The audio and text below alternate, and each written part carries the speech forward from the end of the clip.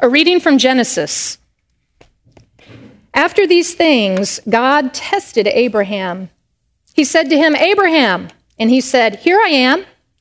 He said, "Take your son, your only son Isaac, whom you love, and go to the land of Moriah and offer him there as a burnt offering on one of the mountains that I shall show you."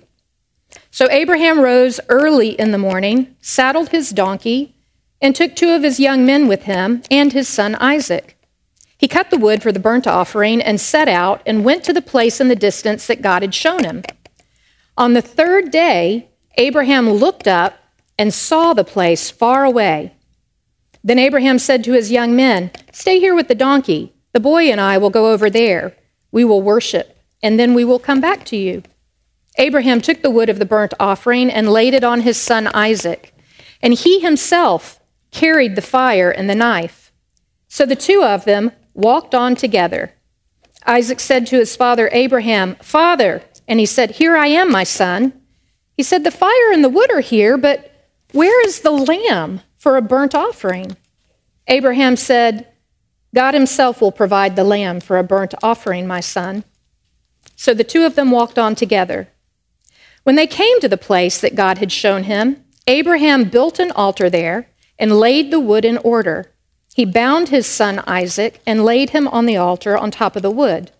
Then Abraham reached out his hand and took the knife to kill his son. But the angel of the Lord called to him from heaven and said, "Abraham, Abraham." And he said, "Here I am." He said, "Do not lay your hand on the boy or do anything to him. For now I know that you fear God, since you have not withheld your son, your only son, from me." And Abraham looked up and saw a ram caught in a thicket by its horns. Abraham went and took the ram and offered it up as a burnt offering instead of his son. So Abraham called that place, "The Lord will provide." As it is said to this day, "On the mount of the Lord it shall be provided." This is the word of the Lord. So Abraham rose early in the morning, saddled up his donkey, got his kid up and dressed, ready to go, invited a couple of the guys to come along for the ride. Oh yeah, and he cut some wood so that he could offer his son as a burnt offering. And then they set out. Typical day, right? There's nothing typical about the day you're going to go sacrifice your child. I mean, what is wrong with Abraham? Why is he so calm? How can he be so collected? I would be freaking out. So I guess the first thing that y'all need to know about me is that my faith is not as formed as Abraham's was. And that's what it boils down to. Abraham had complete faith in God. Now, to be fair, it was a faith that he had grown into. He'd grown into this faith over a long period of time and through countless experiences with God. And at the time, he was well over twice my age, so there's still hope. It all started for Abraham at the time he was called Abram, when he was 75 years old. His father had just died, and he got a call from God telling him that his bishop and cabinet had decided it was time for him to move. And so he had a lot of faith even then, because he just said, "Okay, God." He gathered up his family, loaded up the U-Haul, and he headed out. Now, he did have some incentive. God had made him a promise. God said, "If you do this, Abraham, I will make of you a great nation.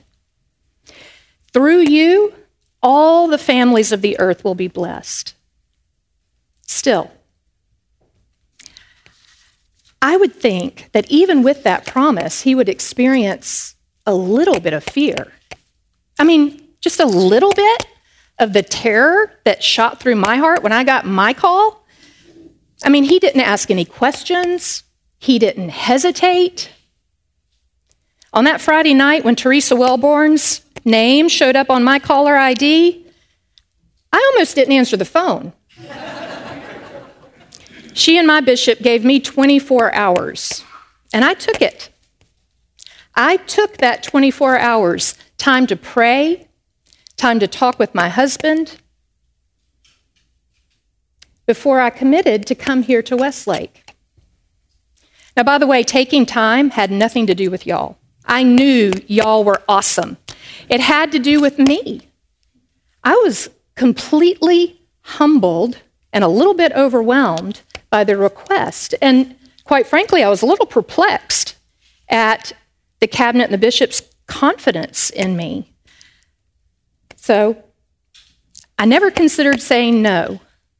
But until I could give my wholehearted yes, I needed to go and find a quiet place. I needed to ground myself. I needed to dig deep for courage and confidence, my own confidence.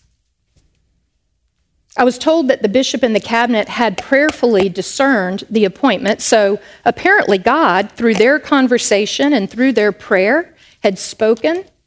But I needed to hear for myself the voice of God. I needed to feel God's presence. I'm just like that. I've always been that way. I mean, people are going to tell you all kinds of things. People tell you all sorts of things about God, about God's character, about God's will, about how God's spoken to them. They'll tell you lots of things about the Bible. But I rarely believe anything I hear without some questions, without exploring it for myself, especially when it's something that's important to me. And quite frankly, I'm not sure that there's much that's more important to me than matters of faith. So I ask questions. Maybe it's because I grew up in Charlotte, North Carolina, up in the northeast corner of the Bible Belt. Jim and Tammy Faye Baker didn't live too far from me. They said lots of things. I heard all kinds of things about God. I mean, on the one hand, I heard God so loved the world, right? I mean, I was told that God made me and God loved me so much that God would give anything for me. And I heard that you don't have to earn this love. In fact, you can't earn this love. There is nothing you can do. God's love just is, always. Now, that's a God that I could get behind. That's a God I could trust. But then on the other hand, there were people who would tell me that if I did this or that, or if I didn't receive Jesus in a very specific way, praying a very formulaic prayer, which I couldn't quite get my head around, and if I didn't believe exactly the way that they believed, then when I died, I was going to be condemned to an eternity of a fiery hell. I was not so sure about that God. So I asked a lot of questions, and then I read the Bible for myself. That just confused me even more, because there's evidence in there that supports both this loving and gracious God and a God who judges and condemns, especially the way I was taught to read the Bible, which was that it is the literal Word of God, it has no errors in it, and there's no need for interpretation. So I asked even more questions. And I had even more doubts. And when I shared those questions and doubts in certain Christian communities of faith, I would be excluded, or I would be told that I wasn't saved. So Abraham's story is a great comfort to me, because Abraham had lived into his faith for a long period of time. He'd asked questions. He'd expressed doubts. He questioned God directly. He'd even hesitated and stumbled at times. If you haven't read the whole story, or if it's been a while since you have, you should go back and read the whole thing. It starts in Genesis 12. It's fascinating. He lied a couple of times about his relationship with Sarah, who was his wife. On 2 separate occasions, he told people that Sarah was his sister instead of his wife, to save his own skin. That didn't cause any problems. And then he doubted. He doubted God's judgment, and he argued with God. Very successfully, I might add. He argued to defend Sodom and Gomorrah from the threat of destruction. And y'all remember the promise that God made, that he would be a great nation? Well, at the time that God made that promise, Abraham didn't have any children. He and Sarah, they'd tried without any success. She couldn't get pregnant. And so God later confirmed that promise and sealed it with a covenant by adding an additional pledge to give Abraham the gift of a child. Well, God took God's sweet little time fulfilling that promise, and Abraham would have periodic doubts about that. At his worst, he decided, along with his wife Sarah, that maybe what needed to happen was he needed to have a child with another woman.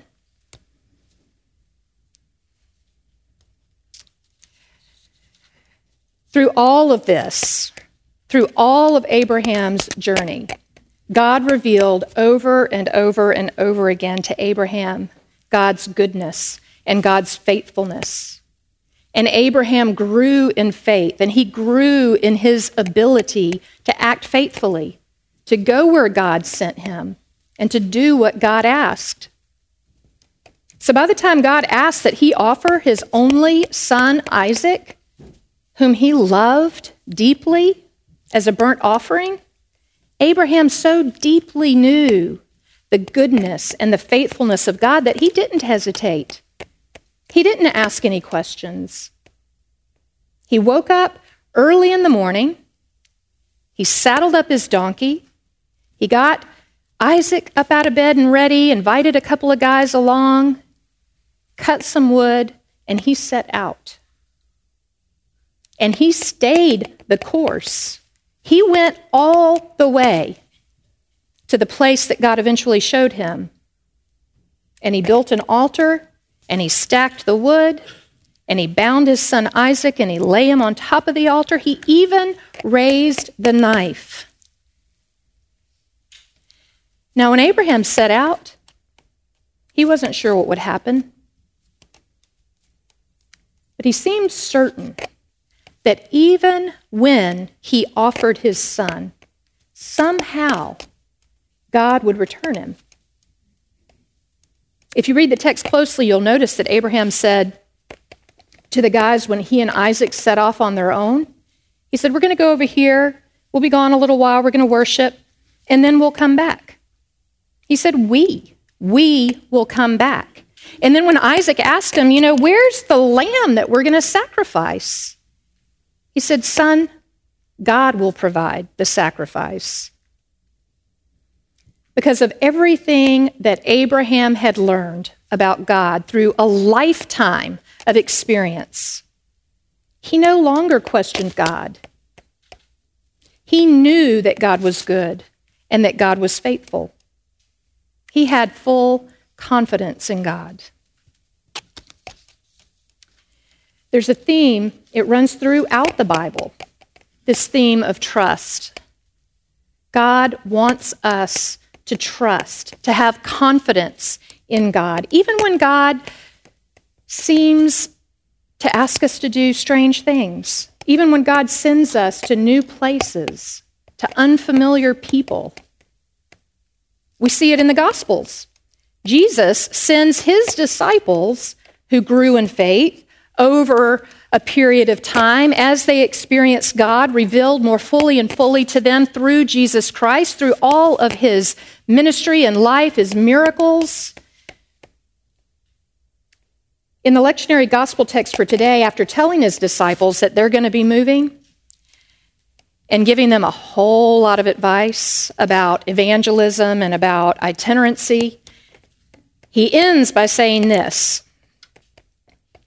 whoever welcomes you welcomes me, and whoever welcomes me welcomes the one who sent me. Whoever welcomes a prophet in the name of a prophet will receive a prophet's reward, and whoever welcomes a righteous person in the name of a righteous person will receive the reward of the righteous. And whoever gives even a cup of cold water to one of these little ones in the name of a disciple Truly, I tell you, none of these will lose their reward. There's a promise of reward for all who welcome them. And more importantly, for all who welcome the love of the one who sent them. Along the way, I have experienced God's goodness and God's faithfulness. Eventually, I found a community of faith that didn't feel threatened by my questions, but instead saw my questions and my doubts as a sign that I was fully engaged in my faith. That community nurtured me. In particular, the pastor there encouraged me in my faith, encouraged me to learn, taught me that there are other ways to read the Bible. It was in that community of faith that I got a call from God letting me know that it was time for me and my family to move. It's time to go to seminary. Now, it took a whole lot more deliberation on my part than on Abraham's, but eventually we gathered up, we loaded up the U-Haul, and we set out. We came to Austin so that I could go to school. I do not have the faith of those early disciples, and I certainly do not have the faith of Abraham, but I want to. So I still pray, and I still listen. I still ask lots of questions, and when God calls and tells me I'm being sent, despite any initial hesitation or doubt, eventually I do rise and I set out. That's how I got here. Finally, the courage came. It was a full day after Teresa's call.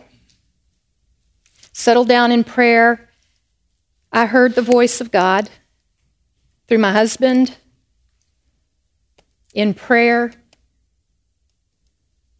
I experienced God's presence. It was a calm that just fell over me. And it reminded me that my confidence lies not in myself, but in God. In God, who I know is good and who I know is faithful. Y'all, we are all, every one of us here, called by God. And we are all sent to share the good news of God's great love, both in word and in deed, in hopes that those whom we are sent to will receive it and that they'll receive the reward. I am so glad that God has called us together. And I can't wait to see what God will show us and where God will send us and to whom God will ask us to minister. And as we set out together on this great adventure, it's my prayer that we would welcome one another. Just as Jesus welcomes us. And we heard it in the prayer that Lisa offered. We were reminded that Jesus welcomes with a deep compassion. I mean, we witnessed it in the way that he led, in the way that he met people, in the way that he ministered, in the way that he died. There's nothing superficial or half-hearted about Jesus' welcome. Jesus is all in. Jesus welcomes with a compassion that shares both the struggles and the rewards of life and ministry. His is a very risky welcome, and it takes faith. A faith that I hope we will all grow in together. Faith like Abraham's, that has complete confidence in the goodness and the faithfulness of God. Amen.